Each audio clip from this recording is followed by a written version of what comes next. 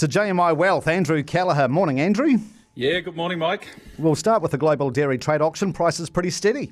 Yeah, couldn't get any flatter than that, could you, in terms of an outcome? This is the global dairy trade price index. It moved 0.00% overnight. So you needed a nice little unique combination of movements and all the underlying components to produce that outcome.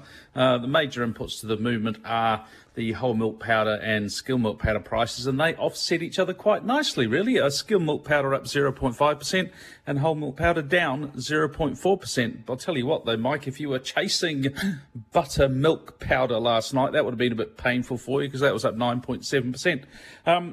Little bit of context here, though, on this outcome. China demand, very important here, as it is across sort of many of our export categories. In the last few weeks, we've seen this general prevalence in the markets of what I call a risk-off theme. You know, we're starting to see people get a little bit nervous.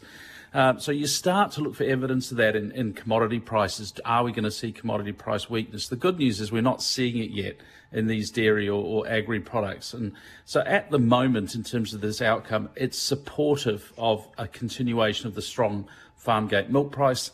That's good for farmers, Mike. That's good for the rural community, and ultimately, economically, that's good for all of us. So good outcome.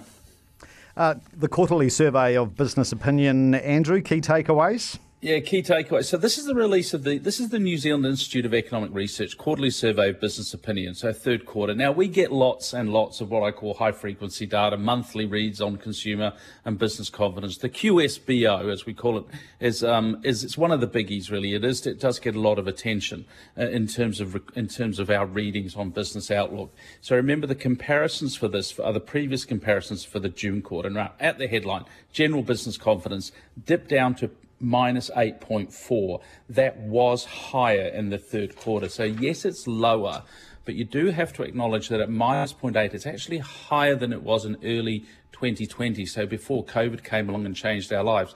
Trading activity plus 29.3.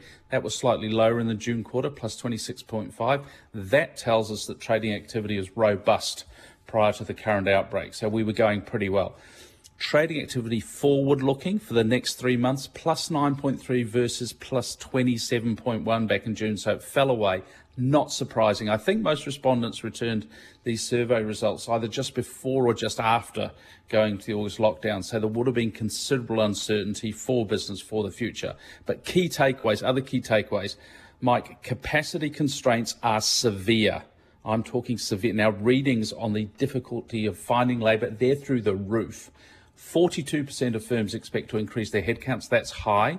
And a very high proportion of firms are pointing to labour and materials shortage limiting their turnover. So they can't do the business they thought they were doing. Lack of demand just simply not a factor. A measure of that low it's been for decades. One very strange aspect of the survey, the quarter saw a material fall in the share of firms reporting higher costs and prices.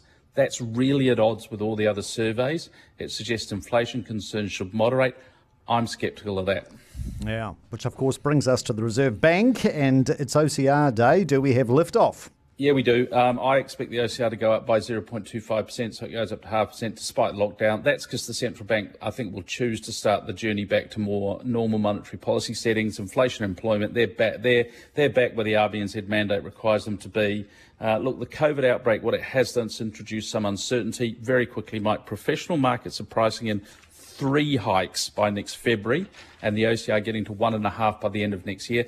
There's a risk that the RBNZ plays the let's see how the impact of the COVID outbreak develops card. If they do that and they think it could deliver a demand shock to the economy, then they might pull back on the speed of those increases. The professional markets might pull that back. I think that's a little bit unlikely.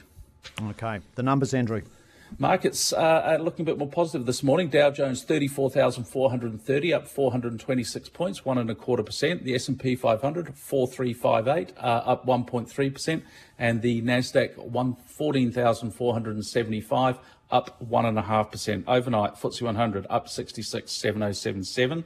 The Nikkei fell 622 points. 27,822, that's over 2% decline. Shanghai Composite 3568, still not trading. The Aussies yesterday lost 30 points, 7258 on the ASX 200, and we lost 137 points in the NZX 50, down 1%, 13,199. That'll bounce back today. Currencies 0.6966 against the US, 0.9552 Aussie, 0.6003 euro, 0.5107 pounds, 77.64 yen, 1,759 bucks is the gold price, and oil keeps going up. $82.81. You might want that EV, Mike. You might want that EV. Blimey.